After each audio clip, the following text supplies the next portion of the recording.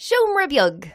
Ladies and gentlemen, welcome back to Sure Look, Sure Listen, the podcast that takes a pop at culture. Sure look, sure listen. Sure look, sure listen. Sure look, sure listen. Sure look, sure listen. Sure look, sure listen. Sure look, sure listen. Sure look, sure listen. Very good and very exciting, Ben. Look, let's cut straight to the chase because we have a ton of John Wick content to get... No, not John Wick. Dungeons & Dragons content to get through this week. But before we even get there, we have to look at the new trailer for Renfield, Nicolas Cage's latest hit, and the new trailer for Power Rangers Once and Always, which, as it turns out, is just Power Rangers. But not only do we have to look at that, we've also to look at the major disappointment for Marvel Phase 5, Benjamin. And bloody, we've seen so many films. We've just been in the cinema non-stop, Ben. We went to see Shazam, we went to see Dungeons & Dragons, and we went to see John Wick 4, although you went to see John Wick 4 separately because you were tired. Sure, listen, Michael, if that wasn't enough and a perfectly valid excuse not to go to the cinema at 9 p.m. in the evening, we're also going to be taking a look at another Dungeons & Dragons movie, Michael. We had the esteemed privilege, nay, the honour, Michael, of attending a special screening of 2023's Dungeons & Dragons Honours Among Thieves, Michael. Yeah, I was there. Yeah, we were there, Michael. I saw it! Yeah, sure, it was the two of us, wasn't it? Along with a host of Dublin kind of nerd and D&D and comic book and Comic-Con royalty, Michael. Illuminati, in a sense, Ben. In a sense. And come here to me, Michael. We went to see that, and we have to say, Michael, good old time. We had a good old time at it, yeah. Do you know what's not a good old time? Is it 2000s film Dungeons & Dragons? Yeah, it's fucking shite. Oh, no use at all. Well, that's the end of this week's podcast, ladies and gentlemen. Thank you very much for listening for our insights. So that was it from us, Michael. But we've got loads to get through. Let's hop on in there. Benjamin, before we do, though, I forgot to tell you, I was on a podcast last week. Sorry? I was on a podcast, Benjamin. I was on the Mediocre Hobbies podcast for my other thing that I do. Fuck you. I know, yeah. I didn't even invite you. How dare you? I was on the Mediocre Hobbies podcast, Ben, and I had a grand old time. I think I'm just going to hang up. Yeah, do. We're just going to hang up. It's Benjamin, it's about my other Warhammer interests. It'd be nothing. You'd be so bored, Ben. Your other interests, Michael? How's your poetry podcast going, Ben, you son of a bitch? How long have you had other interests? Are they younger? Are they younger interests? My interest in Warhammer, Ben, is older than you. Is it because they struck your ego, is it? Yeah. I love it. I love talking about Warhammers. All these young plastic figurines throwing themselves at you. Go and listen to it. It's on the Mediocre Hobbies channel on YouTube and probably Acast and Spotify. Paint me like one of your miniatures, Michael. I bloody well will, Benjamin. Benjamin! Very good. Speaking of painting you like one of your miniatures, there's nothing new this week. But we did get a final trailer for Renfield. We did. We didn't talk about this, Michael. This came out, and given that I am arguably Nicolas Cage's number one fan on the island of Ireland, what a shame. What a shame. We went to see Pig. We went to see Pig, Michael. Nobody saw Pig. Nobody saw Pig. It was great, though. It was fucking great. Part of the Cageissance. Absolutely great stuff. Yeah, Renfield looks like they might as well have just called it Marvel's Renfield. Yeah, I'm into it though. Nicholas Hoult is continuing his streak, Michael, as the weirdly handsome man in weird side projects. Yeah, weird side projects with me, Nicholas Hoult from England. Ben, I'm going to have a sip of tea. Go on, have a slurp there. So, Michael, this is the long-suffering servant of Dracula, Renfield, who's in the original novel. He's the forerunner of Dracula's entourage, I suppose. And he's always eating flies. He's always eating flies, Michael. He eats insects. He's only a partially turned vampire boy. Is that what he is? Is he not what's considered in modern pop culture to be a vampire's thrall? He is a vampire's thrall, very much so, Michael. Good use of modern pop culture terminology to define an elder character. Well done. Benjamin, I know almost every word. Yes, you do. You spent long hours reading dictionaries for just this occasion. Devouring them. Like a Dracula, but for words. Michael. But come here to me. This looks to be very comedic. It's got Awkwafina playing Katie from Shang-Chi. Oh, Michael, I just don't care about Aquafina, and I don't know if that's racist. Oh, it wasn't until you made it racist by saying that. Yeah, I've probably made it racist now. I just don't like Aquafina. She plays the same character and everything. She does a big Aquafina. She does a big Aquafina on it, Michael. And I just don't care. Yeah. But it doesn't matter, Michael. We're going to get... It looks to be a love story between Aquafina and Nicholas Hoult. There are no love stories in cinema anymore, Ben. This will be a completely romanceless, friendly relationship. Just a platonic pair of pals helping each other out in the perilous grips of Dracula. Yes, exactly. No one will kiss. No smooches. There'll be no smooches, Ben. There's no smooches in cinema. Post 2019, post COVID, there's no smooching in cinema anymore. You can't. You're not allowed. No smooches. You're not allowed. Everyone will get COVID. Yeah. It looks very interesting, Michael. It looks to have quite a special effects budget. Yeah, they spent a lot of money on Nicholas Hoult leaping about the place like the character Beast from X-Men. Yeah, it's interesting. It feels very mid-2010s when we were like, let's make everything superheroes. Let's try Everything's that. superheroes now. The only disappointment for me is that it's not Luke Evans playing Dracula. This would have been great. It was a continuation of the Dracula Untold story. Michael, I, for one, was holding out for Jared Leto. Oh, very Dracula. good. Yeah. It's Morbin time, as it were. It's absolutely Morbin time. Yeah, it looks better than Morbius. I don't know. I don't know if Draculas are back, but there looks like there's werewolves in it, or were they just wearing masks? Oh, I think they were just wearing masks in this, Michael. But there could be werewolves. There could be some kitsch werewolves in there. There's a kitsch Dracula. We're going to have a good time. Looks very interesting and exciting. It does. Does it, though? No, it doesn't. I'm lying to myself. Looks all right. It looks all right. Good man, Michael. You pulled it back there. There was a moment there where it nearly peeked past the curtain and a little bit of enthusiasm just went, whoop. No, I'm not super enthusiastic about it. I'll definitely go see it, but it feels a little bit mid. See, to quote the young people, Ben, it seems a bit mid. Good man, Michael. That's really de-aged you a couple of years. Yeah. I'm looking at a 26-year-old Michael Leonard there in the Very seat. mid, Ben. I feel very smug and superior now because I know what mid means. Michael, we've set ourselves up for failure. We saw so many movies this week. We're going to have to go see them all now. Yeah, just the way things are. We've set a trend, especially if they're free and they invite us, Benjamin, and we get free popcorn. Ben, you got free popcorn at the multimedia screening, and that was the happiest day of your life. I've never seen you so happy. You felt so important. If it hadn't been, Michael, for my crippling social anxiety and uncertainty as to whether the popcorn actually was free and it wasn't some kind of social morality trap. This is true, ladies and gentlemen. I really enjoyed seeing Dungeons and Dragons, but I almost more enjoyed watching Ben's imposter syndrome freak him out. As we discussed, Michael, on a purely objective basis, my imposter syndrome didn't have a leg to stand on. Not a leg to stand on, Ben. You were at a multimedia screen. You've been podcasting on the topic of pop culture for 7 years. You're more than the right to be there. Yeah, and I play D&D. And you play D&D, and you've seen 2000's Dungeons and Dragons, so you should have got free tickets. I was overqualified. Yeah, you should have got free tickets as penance for having seen that other one. Yeah. Anyway, sorry. speaking of overqualified, Benjamin, everyone in Power Rangers once and always not overqualified, in fact. Underqualified. If anything, underqualified, Michael, for acting, for action, for life. A few more days in acting school wouldn't have done them any harm, I don't think. I don't think so, Michael, but I don't think that was ever the thrill of Power Rangers for people, was it? Well, that's why they cast non-union actors, famously. Just so they wouldn't get any hassle or quality. Yeah, so they wouldn't get any hassle or people asking for fair rates or fair treatment. Yeah, you wouldn't want any of that, Michael. What's that? You say you've got a pain in your spine from the last stunt? Shake it off. Shut up, Amy, and do a flip. I don't pay you to stand around and gripe, Amy. Flip for me. Pay you to do a flip and a key eye. Give me a key eye. That was an off-key key eye. Give me an on-key key eye. So anyway, Ben, they're bringing back 55-year-olds to do flips and key eyes.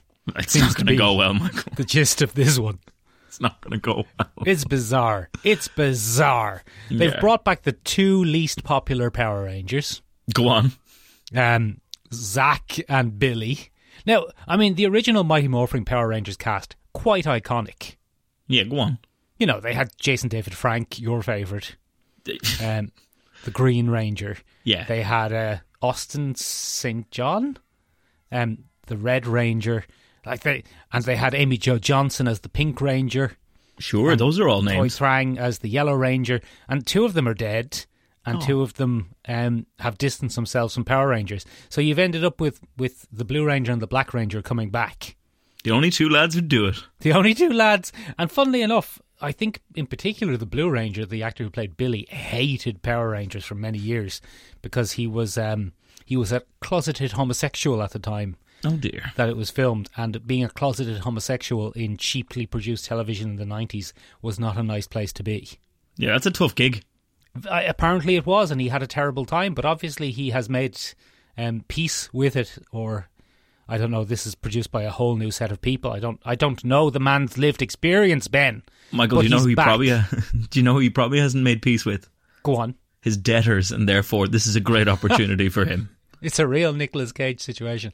It looks like, Benjamin, they're killing off the Yellow Power Ranger. What?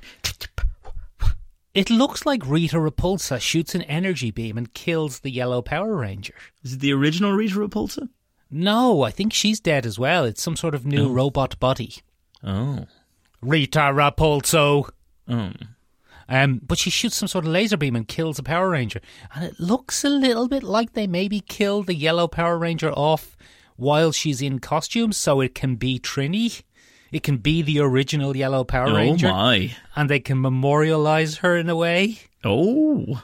And then bring back the rest of the Power Rangers for a nice bit of Power Ranger style revenge. Do you think Rita Repulsa has that weird moment where she's like, "Oh fuck, I did it! Oh fuck! Oh shit! Oh Jesus! Oh no! They're going to bring back some second stringers now to beat me up." No, but I just love the idea that she finally achieves what she's been trying to do for decades. And she just goes, Power Ranger. What? Wait, what do you mean she's not getting up? I thought they were invincible. Where are the sparks? Yeah, and then they bring back like substitute Power Rangers for the red, pink, and yellow, I guess. I don't know. And maybe if she dies, I don't know. They've got some of the Power Rangers, they got some of the Mighty Morphin, they got some of the Season 3, the post-movie cast. Very interesting. Will it be good? Absolutely not. Yeah. Do I have to watch this one? I'm getting the sense you didn't even watch the trailer, so I didn't, think even Michael. I didn't. The trailer was added very late in the game today, Michael. Was added on Sunday, Ben? That's not true. It is. Look, you can see the timestamp. I get a little email every time you add a trailer, Michael. Do you? Yeah. That's good. That gives me another avenue by which to annoy you. Another petard by which to hoist me, yes. Yeah. Speaking of annoying things that have happened. Go on. You know who must be very unhappy? Me in this podcasting relationship. Just because I was on the Mediocre Hobbies podcast. Fucking son of a bitch. I've slaved away for years on this podcast. We had a great time, Ben. We were talking about painting Warhammer. We were talking about collecting. It was great stuff. I gave you 2 podcasts, and now all you can talk about is some cheap floozy that talks about your interests. I gave you the best years of my life. I gave you the best years of my life. Go on, sorry. Anyway, you know who's very upset? Marvel, most likely. Oh, what a major's upset, Michael. It's he's really Ezra'd this situation. Now, Ben, we should preface this with a big, massive allegedly. Allegedly? A big, huge allegedly. Maybe. Something has happened with Jonathan Majors, possibly involving violence towards women.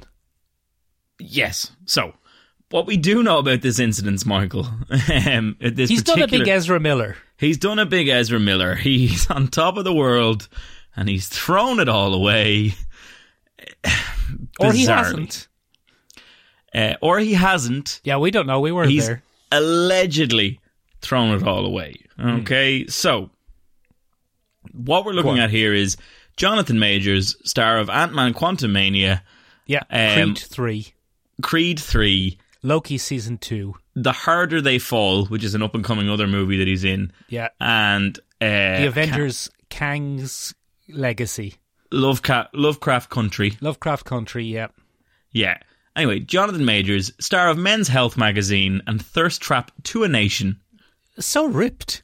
Was arrested in New York after police were called to a domestic dispute, and he was charged with assault and harassment after a woman sustained head and neck injuries. Allegedly. No, I think that's not allegedly. I think that's true. No, he was arrested and charged. Yes, so that's true. That's not allegedly. That's a true fact. Yeah. So, unfortunately, Yes. it looks to be violence against women. That's not ideal. Not great. Not Any great violence is bad. Yeah. Violence against women is particularly bad. I disagree, but Okay. it's not a good look for our Jonathan Majors. Not great news for him. So, No. this happened on Saturday. Yes. It's allegedly to a 30-year-old woman who is Jonathan Majors' current girlfriend. Oh, a classic Chris Brown type situation. Probably ex now. One would hope. But, yeah. So at around 11 a.m, they responded to a 911 call inside an apartment in the Chelsea neighbourhood in Manhattan. Okay? Yes. The victim informed police she was assaulted, said a police spokesperson. Officer placed the 33-year-old male into custody without incident. The victim He looks older. He looks much older. I am genuinely shocked that he's only 2 years older than me. Yeah. How old are you? I'm 31. Oh, you've got that bang on. Yeah. Well done. The victim sustained minor injuries to her to her head and neck, and was removed to an area hospital in a stable condition. Oh, I thought you were going to say for post-mortem. Now, Majors was no longer in police custody as of Saturday night. Okay? All right. He had the party. Now, what's interesting here, Michael, is that his representation has doubled down here and said he has done nothing wrong. Now, I don't know if they're pro-beating women, and that's why they've taken that stance.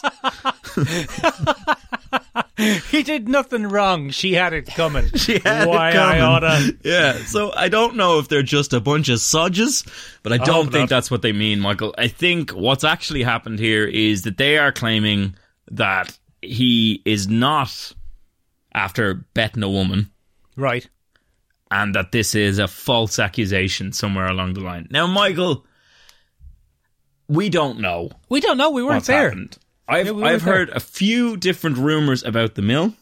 Despite allegations, Ben, you weren't there or involved. I wasn't there or involved, Michael. I was here worrying about where you were till all hours of the morning with a dinner on the table. You weren't. You were cradling your popcorn, hoping no one was going to come and say, "Excuse me, sir, you're not actually entitled to that free popcorn," and take it back off you. I'm assuming the Coke Zero was free as well, sir. That'll have to come with me. Yeah, that's perfectly fine. Take it away. But so allegedly, Michael. Yes. There are a few different things going on here. One is that there is video footage because this apparently, the assault itself took place in a cab. Oh, classic. So this is interesting for two reasons. Number one, there is more than likely CCTV of the incident. Yeah. In a cab. Yeah. And number two, there are plenty of witnesses, apparently. Oh. Now, the representation for Jonathan Majors has said that this is a good thing because the witnesses will set him free, so to speak. And another source has said that it is Jonathan Majors who placed the phone call to the police. Oh, so many twists. So many twists, Michael. Now, look, either way, it's messy. It's not what you want when you're in a stratospheric situation. The story has surfaced, Michael, that Jonathan Majors was texting a young lady on his phone.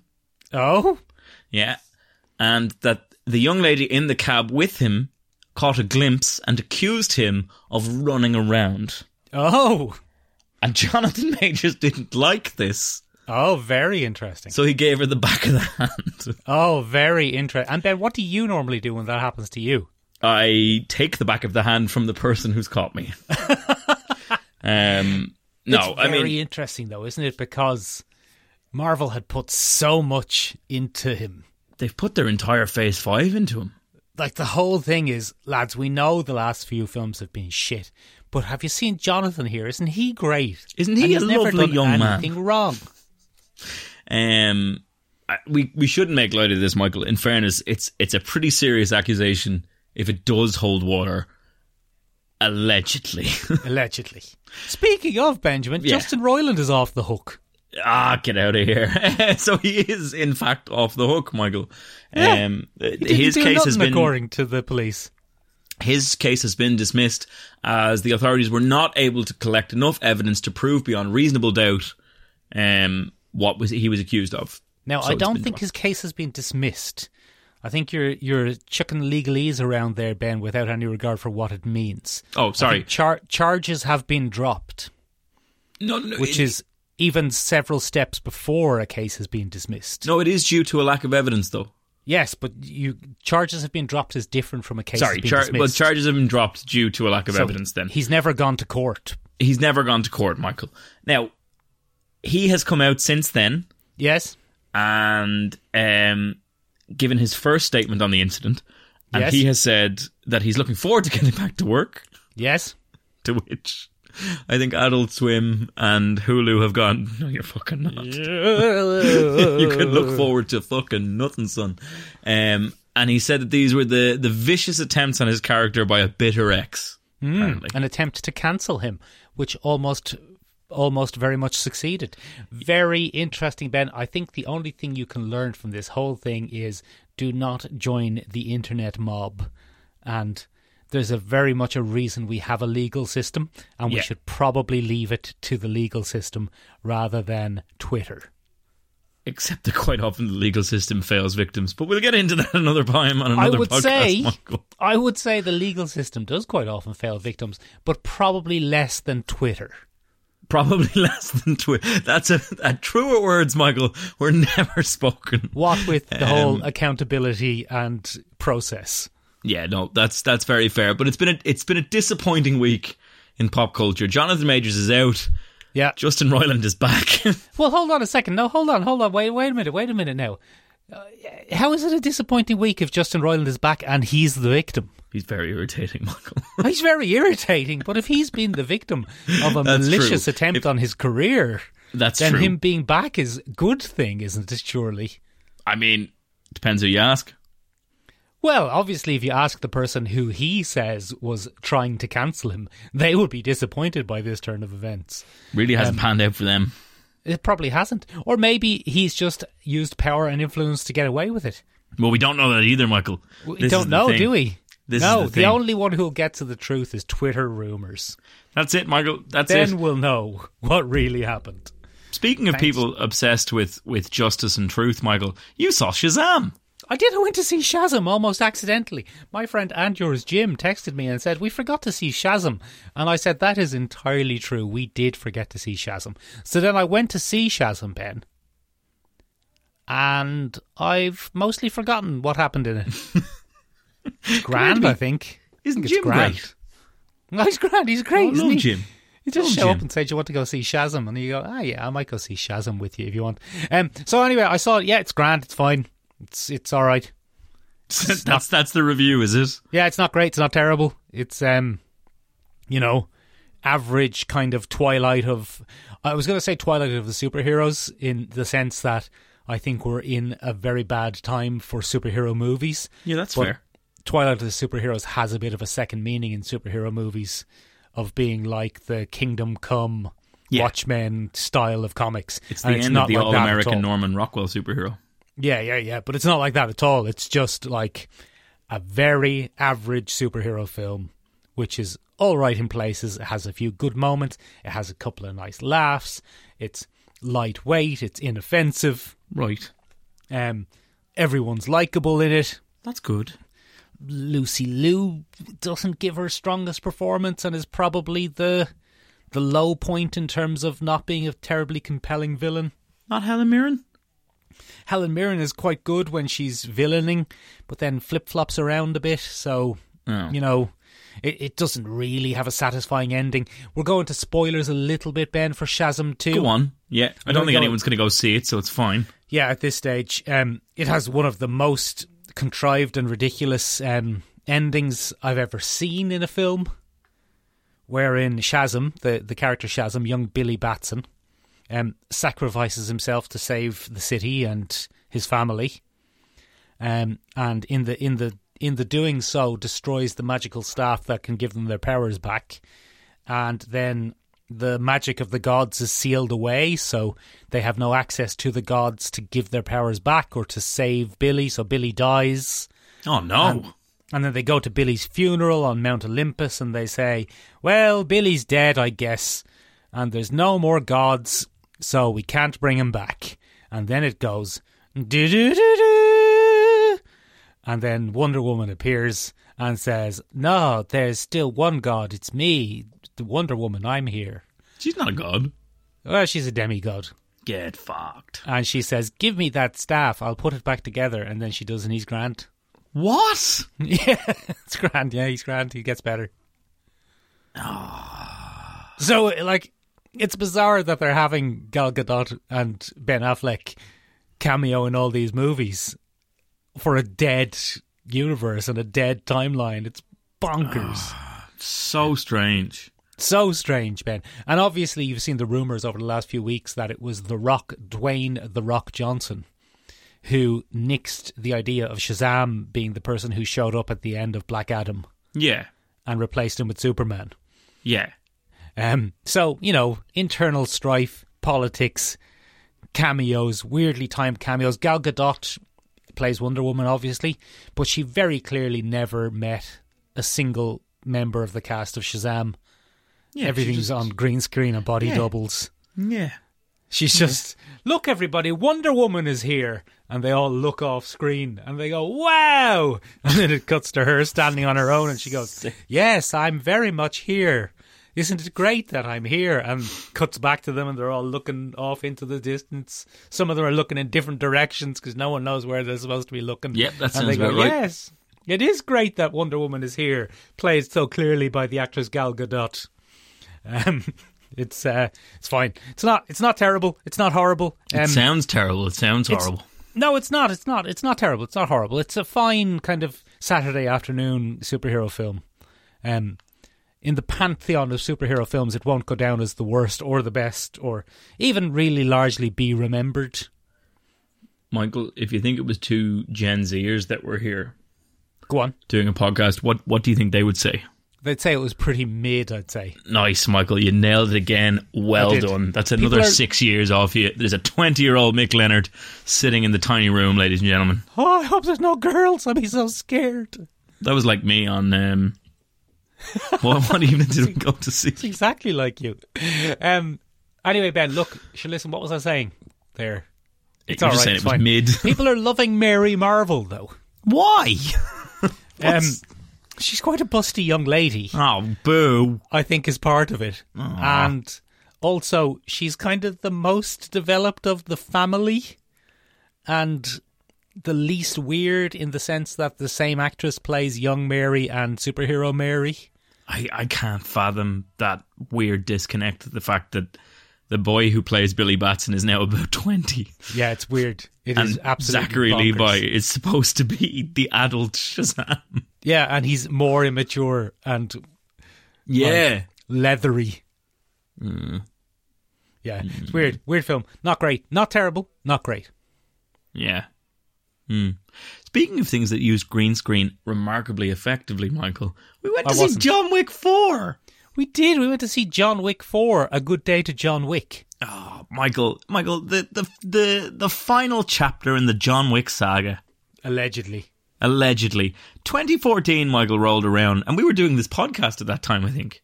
No, we weren't. Not quite. No, we weren't, not quite. But this had just come out, Michael. And everybody said, this is ridiculous. What a strange vanity project for Keanu Reeves. This looks cheesy. No one's going to watch this. Here we are, Michael. 4 movies later.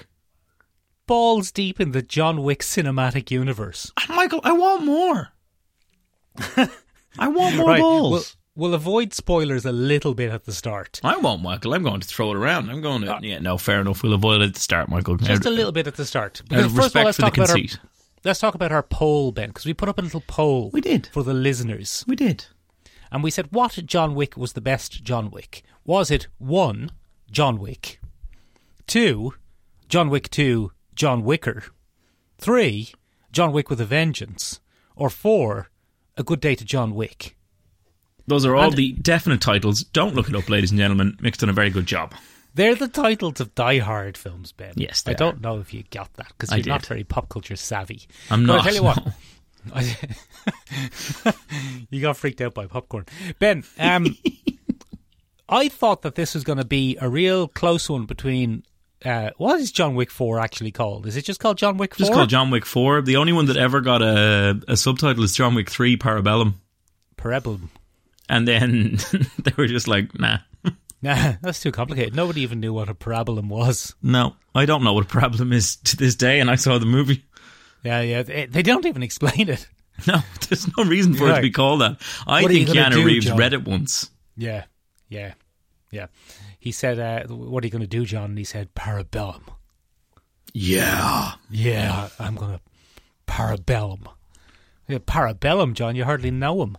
Anyway, I thought it was going to be between 4 and 1 because 4 has been very well critically and commercially received. Michael, what a hit. But not on our poll. On our poll, John Wick 1, the original John Wick, absolutely blew the rest of them out of the water. 55%, Michael. 55% of all voters went for John Wick. Yeah. Now, it might be because I made up fake names for the other ones and everyone was confused. You may have skewed the outcome, yeah. I might have. It wasn't very scientific of me. But anyway, we went to see it the other day. We did. And here is my one-word review. Go on. Not one-word review, one-line review. Yeah. Very good, comma, maybe a bit too long, question mark? No, you niggy boy. That is the number one criticism, Michael. Does this film need to be 3 hours long? And I'm going to say, yeah. Right. Well, nothing needs to be anything, but it is. Yeah. So, Michael, what a journey we've been on with one John Wickle. Oh, yes, go on. Michael, there was a dog. Once upon a time, there was a dog. Yeah. Before that, there was a lady. Oh, yeah. But then there wasn't a lady. No. But there was a dog. Briefly. And then there wasn't a dog. But then there was male rage. Yeah. And then there was a lot of male rage. A lot of killing. And then there was only one male rage. Because all the rest were dead. But then there was a dog. Oh, a new dog. Yeah. And that's John Wick 1. That is a fairly spot on. Yeah, that's pretty much it. John Wick 1. And Michael, in fairness, this was such a slick film when it came out, and the conceit of everyone's assassins was just great. Well, in John Wick 1, was everyone assassins? Wait, see, that is a fantastic one to talk about, because no, it's not. No, it isn't. Like, the John Wick films, and especially with this last one, with its 3-hour runtime, its mythology, its cavalcade of new side characters who are ripe for spin-offs. Yeah. This is... Now, John Wick has been heading this way, but this is to John Wick 1 what Fast and Furious 5 was to Fast and Furious. Yeah, no, absolutely.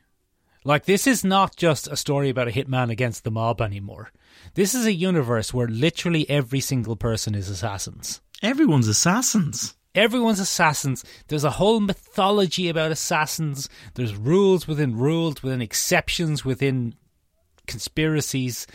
There's no law enforcement, or people are just... They have a massive gunfight, Ben, in Paris at the Champs-Élysées. People don't move. No one even moves out of the way. It's very strange. Like, Paris, especially Paris of all places. If people in Paris start shooting guns, Parisians know. Parisians have had it rough enough. Yeah. That would be a traumatic scene for Parisians. To see.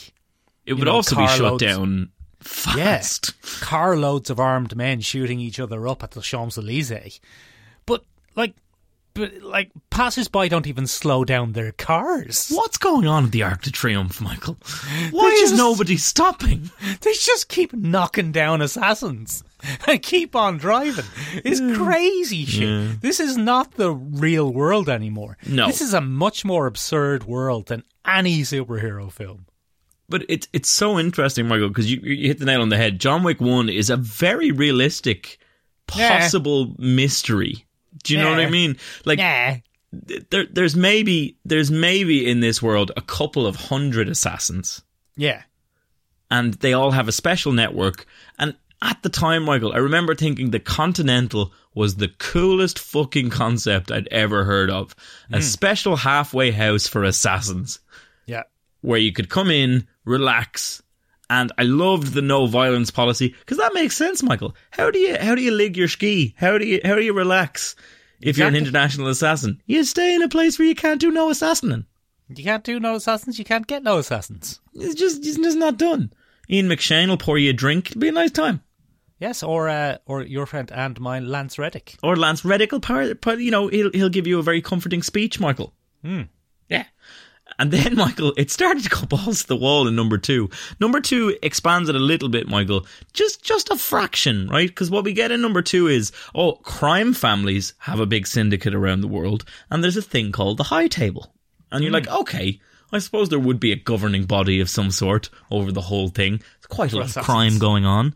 And we get a few more glimmers. We branch out. There's a European Continental. Oh, look at that. Oh, there's one in every city now. There's one in every city. I suppose that makes sense as well, Michael. I suppose it does. And then, Michael, at the end of John Wick 2, goes balls to the wall. It's just like, everyone's assassins. Everyone's assassins. Everyone you've ever walked by on the street is an assassin, just waiting for their time to strike. I will never, Michael, recover from the street busking violinist. Insanity. As he passes by, who dismantles her violin, and it's a weapon. She was assassins, Ben, because everyone's assassins. It's amazing. The things that people do and survive, particularly in this scene. The whole concept of the ballistic suit, they really play it up in this movie. So, let's get into John Wick 4 now, Michael. Okay. Because it's so interesting. You have to constantly raise the stakes in this franchise. And the big challenge at the end of John Wick 3 is the High Table Guard, who are armour-clad head to foot in bulletproof armour. Yeah, it doesn't matter, though, because everyone's got bulletproof suits now. Because everyone's got bulletproof suits all of a sudden, Michael. Where did that come from? Ballistic suits, everyone's got them. Everyone's got a ballistic suit. And they use a bizarre technique where they kind of Batman their way around. Great, Ben. I love the visual of like middle-aged men holding their suit jackets above their head like they're out in the rain, blindly firing pistols at each other. It's for bullets. And no one getting hurt. Pissing bullets, Michael. And then Parisian passers-by just driving into them at 60 kilometres an hour. Fucking and bizarre. Carrying on. Mad shit altogether. Yeah. So what we get here, Michael, is it's time for John Wick's revenge. And he's going to get it out in the High Table. He's had enough of them. They're a shower of toss bags, and he's not putting it up with it anymore, Michael. And so he's going on a one-man killing spree of the High Table. And to be honest, Michael, he does pretty all right. That was the plot of 3. Yeah, it was. But the first one, 3 is I'm going to clear my name. Yeah. And I'm going to get out again. This one is I'm going to kill you all. I hate you. Yeah. You've ruined everything for me. I am absolutely sick of this. Yeah, to which many people would say, well, John, you kind of did that yourself. Well, John, you've gone on a rampage. Yeah, an Archer-esque rampage. Yeah. Benjamin, who is your favourite side character who they're hoping is going to spin off? Oh, Michael, there's so many interesting characters in this, Michael. One of the things I think this does very well, Michael, and one of the things I think we might have been lacking just a little bit in Parabellum and number 2 is good side characters, like really strong, interesting, bizarre side characters. They had Halle Berry, Ben. You love Halle Berry. Yeah, but she wasn't a great character, Michael. She had dogs. Yeah, she had dogs, but still not a great character, Michael, no? Well, she had dogs. No. When we watched John Wick 1, Michael, we got Charon. We got Winston. Like, those are great side characters. They're big, they're mysterious, they're just interesting. I really, really enjoyed Rina Sayama as Akira. That's really interesting. So she's a pop star. She has nothing to do with acting or action or assassinating or assassinating at all. But she was approached by Chad, the director. Chad. He's a tech bro. I can't remember his full name. Chad Stileski. And he just rang her up and he was like, would you like to be in John Wick? And she was like, oh, I don't act. I don't do anything like that. Yeah, but he's like, I like your vibe. Do you want to come to Berlin? See what it's like? And she went for it and became quite a key character, Michael. Not so bad at the old action scenes, is Akira. Not too bad, yeah. Yeah, she might be back, you never know. She might be, Michael. If we do a little spoilers. Oh, yeah, let's get into spoilers. I don't think we can talk about the rest of the characters Yeah. without getting into spoilers. So it's going to be spoilers from here on in. Get into a little bit of spoilers. She's in a post-credit scene, the first of the series, Michael.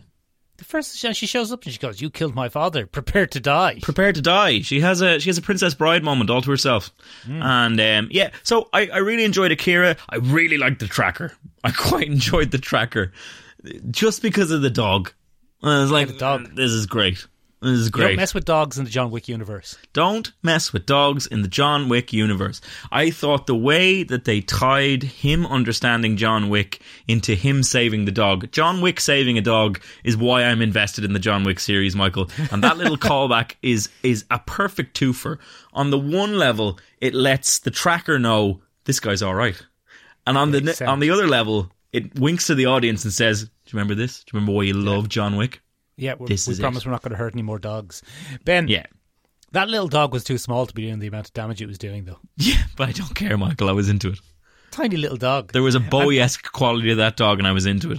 Very good. Benjamin, I thought that the performance of Donnie Yen, legend of the genre Donnie Yen, was excellent. I thought it was really fun. That dynamic in general between Donnie Yen, bloody John Wick and Koji, yeah. Koji was phenomenal. What an enjoyable interplay of old pals.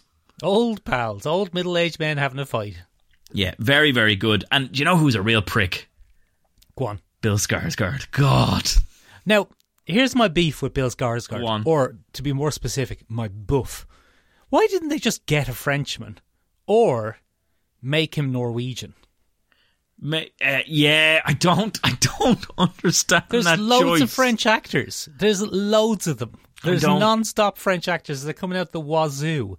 Why did they get Bill Skarsgård to do a terrible French act? I didn't even realise he was French until they started calling him the Frenchman. Yeah, just get Vincent Cassel. He's probably a bit old for the Doesn't type of matter. character there. But there's loads of French people, Ben. There's like 60 million of the bastards. Yeah, there's loads of them, Michael, and they're all down to assassin. They don't even flinch when something's going down. Assassins. They'll drive over you at the Arc de Triomphe as soon as look at you. As soon as look at you, get out of the way. I'm late for dinner. Move. Yeah. Get out of the way, my escargot is going cold. Very good, Michael. But not Bill Skarsgård. Very strange choice. I thought bloody Clancy Brown was great. Yes. As the Harbinger, who seems to be an even higher power than the rest of them. Well, he seems to be some sort of... I don't get what they're doing, because he seemed to have the power of the high table, but we just witnessed John Wick killing the person above the high table. Yeah, but then for some reason he's still... I think he's the keeper of the old ways or something. I think that's it. It doesn't matter, Michael. This movie is a great expansion of the universe. There's so many subtle callbacks, ridiculous fight scenes. I have to say, I didn't think Keanu Reeves was as up to it as he had been in previous films. He's closing in on 60. He's getting up there. He's 58 now, I think. Poor man. And there's a few of his scenes, Michael, especially in the early scraps, where he's missing a few marks, or there's very slow or contrived reasons that he's allowed to get away with that nunchuck move or a foot stomp or something. I'm just like, I'm not so sure. But then Donnie Yen comes in, you're like, oh shit. Oh shit. Keanu Reeves is 58, you're right. He's nearly 60. He's nearly 60. Incredible performance for someone who's nearly 60. But so is Donnie Yen. Yeah, Donnie Yen might be older. Yeah, Donnie Yen was born in 1963, Michael, so you do the math on that for me. That's 69. That's 69, and he's fucking incredible. Year, yeah. Incredible scenes. He's fucking incredible. 59, not 69. 59. Do you know what blew me away, Michael, on this one? The fucking sets. Jesus Christ. Very good.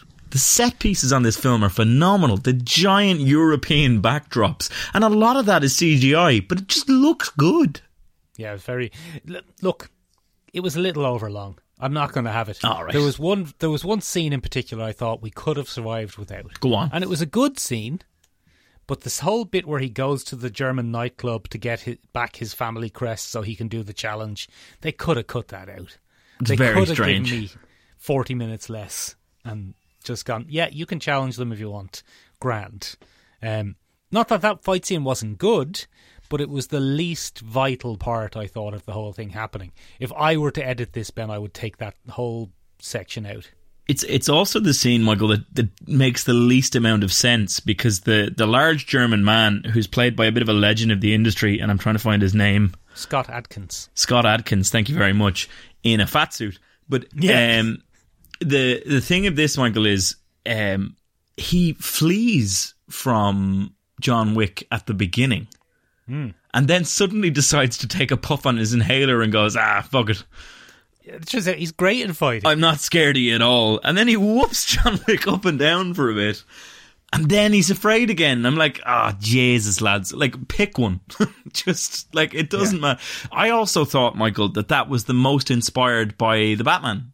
I felt that was a cut and paste of, like, a Cobblepot scene from the Batman. There's a good touch of the Oswald Cobblepots about him, for sure. Yeah, and, like, even the nightclub scene, the chasing around, the running around, I don't know. Definitely, I think your editor's nose is on the money there, Michael. If you were to re-edit this, that might be the one. But it's still enjoyable. It's all enjoyable, Michael. Yeah, they could have cut that out and made it like a 30-minute TV episode to promote John Wick 4. Yeah. Anyway, look, Ben, we're going to be neck deep in John Wick for the next few years, because it's the start of the John Wick cinematic universe. Yeah, so we're more than likely getting Ana de Armas in the ballerina, which is set in the John Wick universe. Mm-hmm. We're more than likely getting a Continental prequel TV series. Yep. And I would imagine the Tracker's going to get a spin-off. He'll probably get a spin-off, and it looks like we might get a spin-off of Donnie Yen versus Japanese pop star. I think that's going to end up being a buddy cop film or TV series. Where a classic. They fight a little bit, then they're mates. Yeah, then they're mates in a kind of Winter Falcon kind of gig. Winter Falcon. Very good. Benjamin, we've seen so much. Michael, we've been through so much this week. We've been through so much this week. One of the things we've been through is, we're 46 minutes in here. One of the other things we've been through is we haven't had time. We haven't. This is incredible stuff. I saw 4 films this week. Too many films. We also saw Dungeons and Dragons: Honor Among Thieves. Michael, you and I, well, now, we're not going to spoil this, because we saw this was a preview screen. No, so it's not even out yet, ladies and gentlemen. We're just special. Yeah, we're 2 special boys. 2 special boys, and they've given us podcast microphones for some reason. No, we bought them. We did it ourselves. Yeah. Manifest Destiny, Michael. That's what we went for. Exactly. And Michael, go ahead.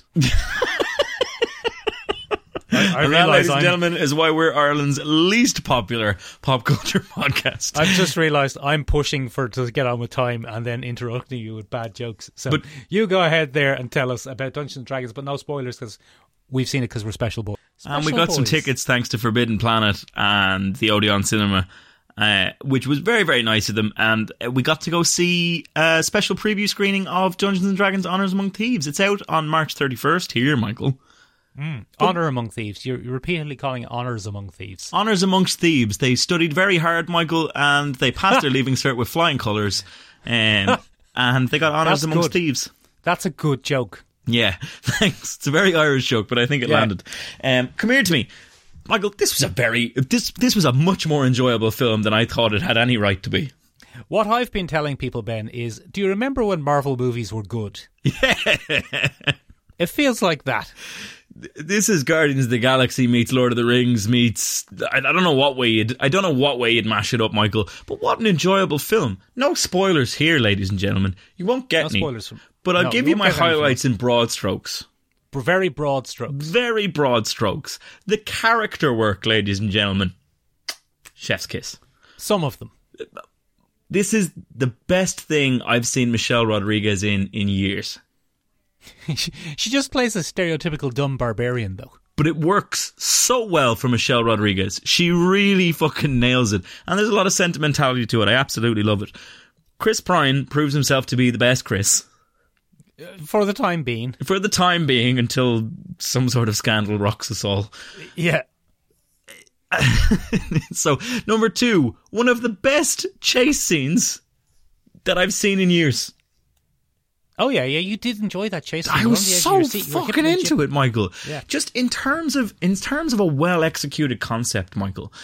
In terms of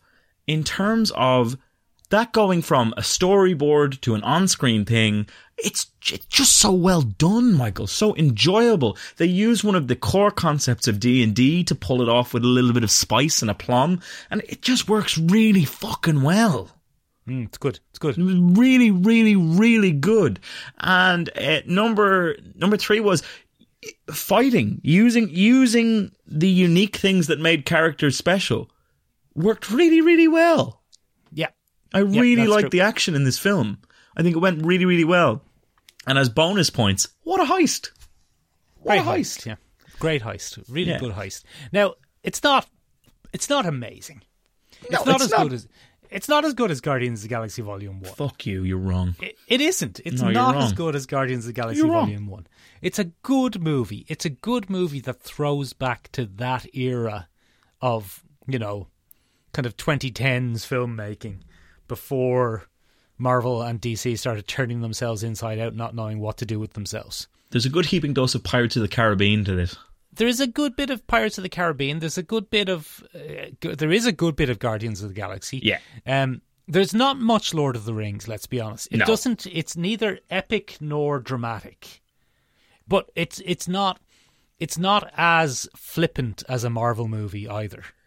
It has stakes, and people are not joking at the key scary moments, and characters do joke, and characters are glib, but there's not a threat all the time.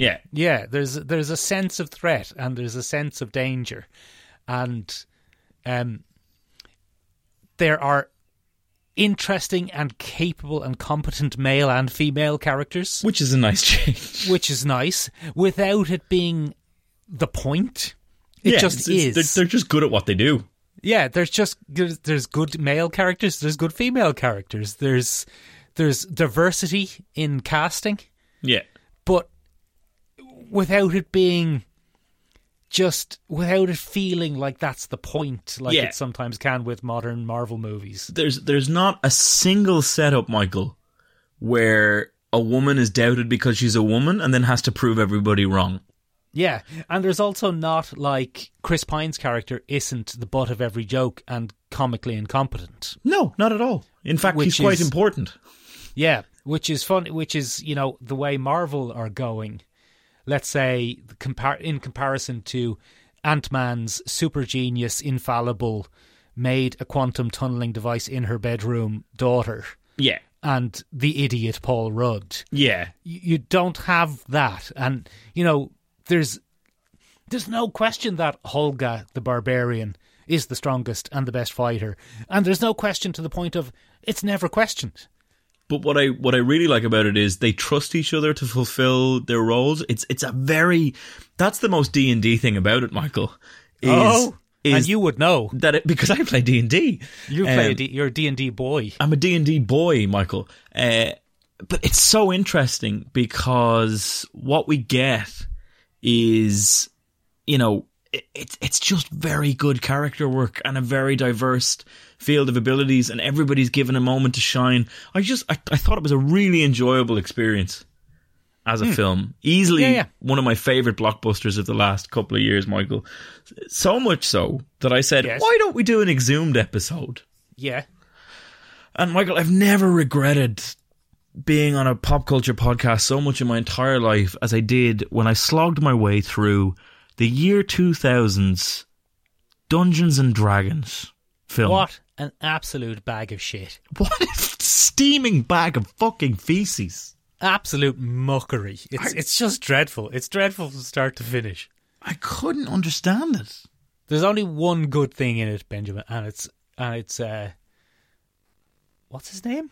John Hurt? No. Jeremy Irons. And it's Jeremy Irons' gleeful overacting in every single word and gesture that he makes in this film. That's what bought him his castle in Scotland. I'm convinced. It's the prototype of him playing Ozymandias in the Watchmen series. Yeah, but at least that's self-aware, Michael. Jeremy Irons is having an absolutely wonderful time. And then at the same time he's sharing scenes, although he might not actually be sharing scenes, with Thora Birch, who looks like she's being held at gunpoint and being forced to be in this. Was she in Ghost World? Yes. She might have been being held at gunpoint and being forced to be in this. I think she was. Weird parallels to Padme Amidala aside, she exited acting not long after this for very odd personal reasons. So there might have been some weird family shit going on there. But as much as her performance is dreadful, and it might have been something going on with her, it's also, to say this movie is directed by someone, I think would be a bit of a leap. Oh, Michael, there's so many missing scenes in this film. It's very confusing. The dwarf character, Ben, they meet a dwarf. Actually, hold on, very quickly tell us what it's about. So, Michael, in the D&D movie, yes, there's the kingdom of Izmir. Izmir, yeah. Izmir is ruled by a queen. An empress, my apologies. The empress is gifted with the staff of golden dragons. Yeah, and she can use it to control dragons. And she can use it to control golden dragons. Now, in the D&D universe, dragons are sentient and very intelligent creatures. So the ethics of that aside, that's what she can do. And it's what gives her... scepter of slavery. It's a scepter of slavery, essentially. And what it can do, Michael, is it controls dragons, and that is what gives her power. It's what puts her at the top of the food chain, makes her infallible. She has a golden scepter for the golden dragons. That's how it works. Like how the Pope's scepter controls Catholics. Yeah, exactly. Profion, Jeremy Irons... I think you mean Jeremy Irons. So that's a spot-on Jeremy Irons impression for this film. Profion has been trying to make his Alibaba marketplace version of the Staff of Golden Dragons. Yeah, the Staff of Red Dragons. No. At the beginning, he's trying to create a knockoff Golden Dragon one, which is why we have that bizarre opening scene where he tries to control a dragon with Damadir, and it fails. What's Damadir? What's his name? Is that the guy with the blue lips? Yeah. So it's definitely not Damadir, but go on. Anyway, that's the crux of this. He is trying to stage a coup, get rid of the Empress, and in the middle of this, Michael, it turns out that Izmir is a totally corrupt society where if you have magic, you're on top, and if you don't, you're on the bottom of society. Okay? Well, not as low as dragons, though. Not as low as dragons, who are just slaves. Just slaves. So what we deal with, Michael, we then get introduced to Ripley or Ridley. Is it Ripley or Ridley? I think it's Ripley. I think they changed it a few times throughout the film. So it's Justin Wallen, anyway. It's Justin Wallen, and one of the Waynes. It's him from being Jimmy Olsen in The Adventures of Lois and Clark. Yeah. And then we get one of the Waynes brothers as Snails, the thief. Oh, fucking hell. So they end up... They want to steal the school of... They want to rob from the School of Magic, Michael. So they go to do that. While that's happening, one of the Empress's allies, who has a librarian assistant, is murdered by Damadir, the 90s rave club going blue-lipped goth boy, who I'm fairly certain sang the hit 90s track, I'm Too Sexy for My Shirt. Very good Right Side Fred joke for I you think there. It's the same guy. So this happens, Michael. She ends up in an uneasy alliance with Snails and Ripley, and they get chased by Damadir through the streets of Izmir, and they run into a drunk dwarf who's homeless. Yeah. And for some reason, the dwarf immediately goes, right, I'm just gonna take up with you guys. You're my pals now. Yeah. But the whole dwarf story is bizarre because he just disappears and reappears throughout the film whenever he feels without like any it, rhyme Michael. or reason. Whenever he feels like it. So this is really, really interesting. There are no bonding moments between the team. And our first major moment of bonding isn't even in the film. They get transported inside a map, Michael. Yes. And Librarian Girl and Thief Boy number 1... Martina, Martita, one of these. Ridley Ripley and Martina. Yeah. They go on an adventure inside the map and they meet a wraith, and the wraith gives them a quest. We don't see any of that. We don't see it. They just tell us. They just pop out 10 minutes later and go, whoo, The stuff we've seen, oh my God. You wouldn't go believe it. into the map. The map has to be transported away because Damadir comes to the tavern. Yeah. The dwarf and snails go, oh, fuck, and they clear off. Yeah. With the map. And then they just pop out, and it turns out they've had a romantic moment in the map. Yeah. But we never see it. Never see anything. No. One of my favourite things about this, Ben, as opposed to modern films, is everyone's kissing. Everyone's shifting, Michael. Everybody's having a shift. Isn't the young mage, the young wizard, Marina Martina, first of all, she's in a totally different film to everyone else. Yeah. She's just walking around like this the whole time. Oh, wow. Yeah. Oh, look at that. I'm prototype Hermione. Yeah. But, oh yeah, she's dreadful. She's absolutely dreadful. Really bad. And then they have one of the most unearned kisses at the end that I've ever seen in cinema history. So, Michael, it keeps getting worse from there, right? So, we keep coming back to this guy, Damadir. Damadir is the main villain. You'd think it was Jeremy Irons. It's not. We see Jeremy Irons at the beginning and at the end. He's like a bookended villain. Who do you mean? Sorry, Profion. Sorry, Jeremy Irons. Jeremy Irons. And he's more of a bookend villain, Michael. He got paid to be in the start and the end of this film. Yeah. And what happens is, Michael, this guy Damadir flip-flops between villain origins. So, in the middle of this, at the very beginning of the film, Damadir gets cursed with a kind of a mind flayer prototype. He gets a leech put in his brain. Some sort of ear demon. And it's going to kill him if he doesn't do what he wants.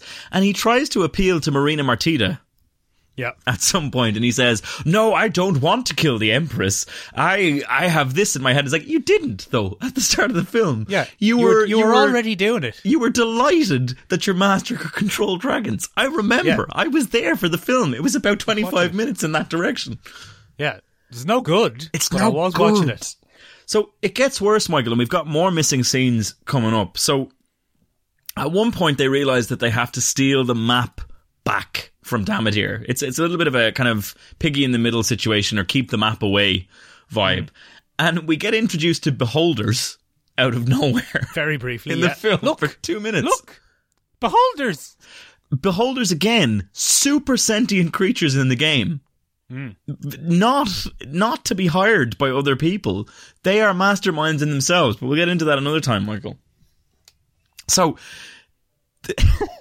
sorry, in between this, we've met Norda, the elvish tracker. Very pointy boobies. Why is she wearing that armour, Michael?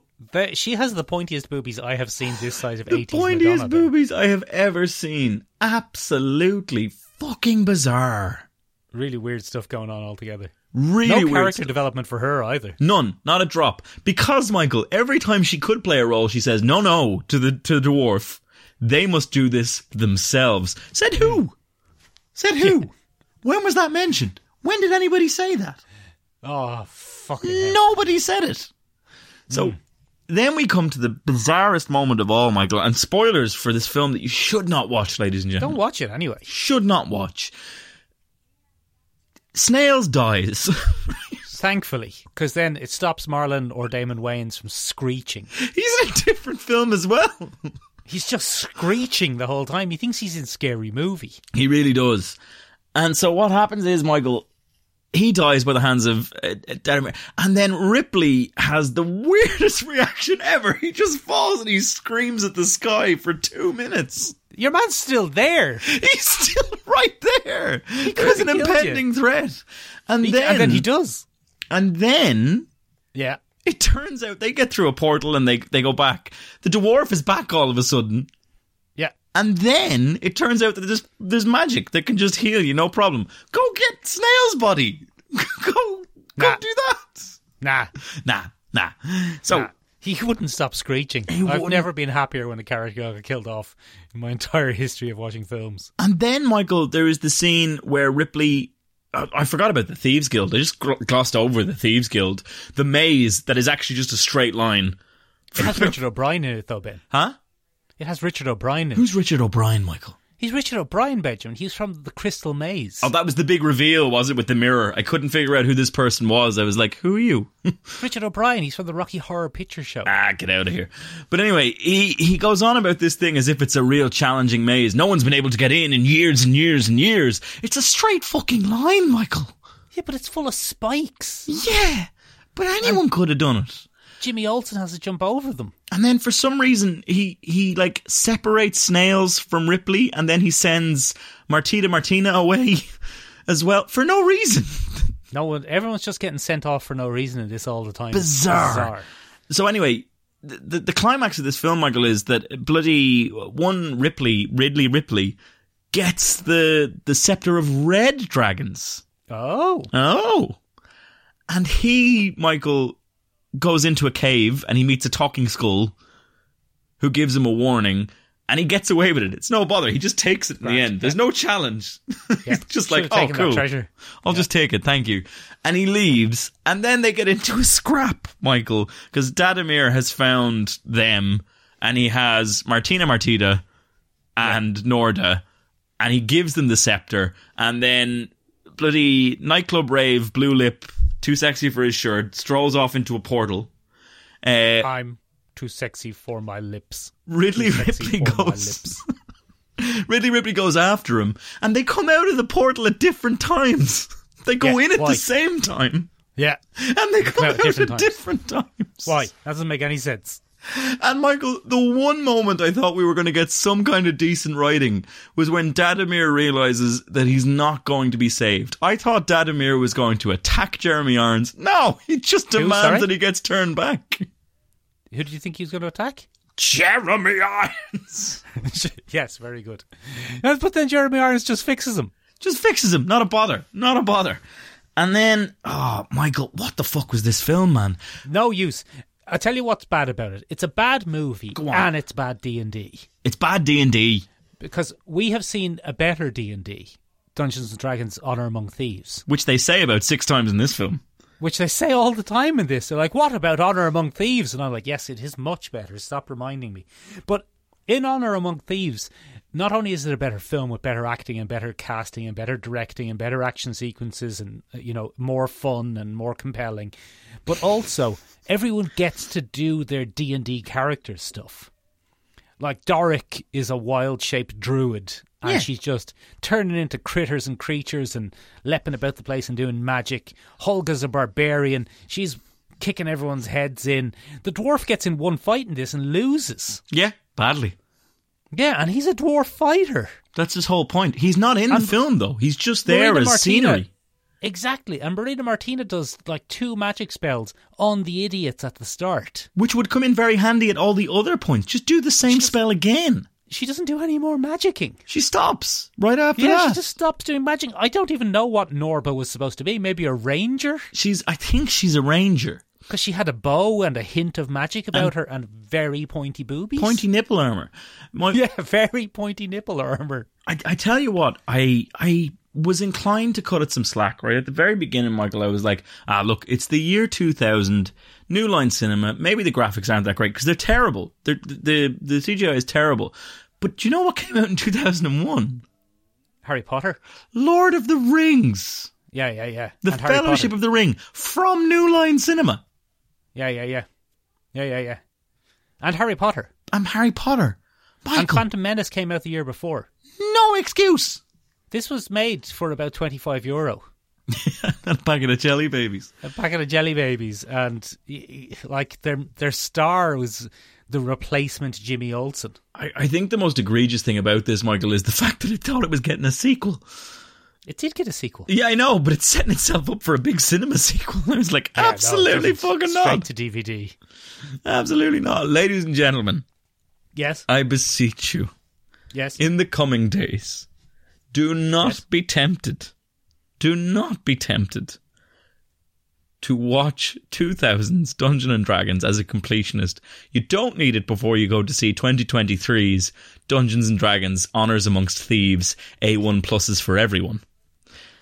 Just go see that instead. Just go see that instead. Just go do that. Much better. Spare yourself what we could not. It's got leathery old Chris Pine in it. Leathery old Chris Pine. And he's a delight. Leathery old Hugh Grant, leathery old Chris Pine, leather galore. It's great. There wasn't even any leather in the 2000s Dungeons and Dragons. It's all pleather, and you can tell. It's all pleather and kissing. All pleather and kissing. Maybe some people are into that, but you won't be into it this time. It's no good. Ladies and gentlemen, have you ever seen the abomination that is 2000s Dungeons and Dragons? If so, could you please let us know in a few different places? You can find us on the interwebs at www.seomrabeag.com, seomrabeag.com. It means tiny room in Irish. Does indeed. You can find us on Instagram at Sure Look, Sure Listen Podcast. It means Sure Look, Sure Listen in English. It does indeed. But the best place, ladies and gentlemen, to find us, it's probably on TikTok. We do quite well on TikTok. But no, TikTok. The best place to get in touch with us, ladies and gentlemen, is to hop up on that Discord. Get some live feedback from us, the gang. Hop up on it. The link is in the description down below. Is in the description. Ladies and gentlemen, that's it from us. I'm off to go play some real D&D and wash the taste of that awful movie out of my mouth. Benjamin, I've got a little treat for you to end the episode. I've had your good mate and mine, Jeremy Irons, record an ending. Oh, excellent. Right, give that a go. See you next Tuesday. Spot on. That was definitely him.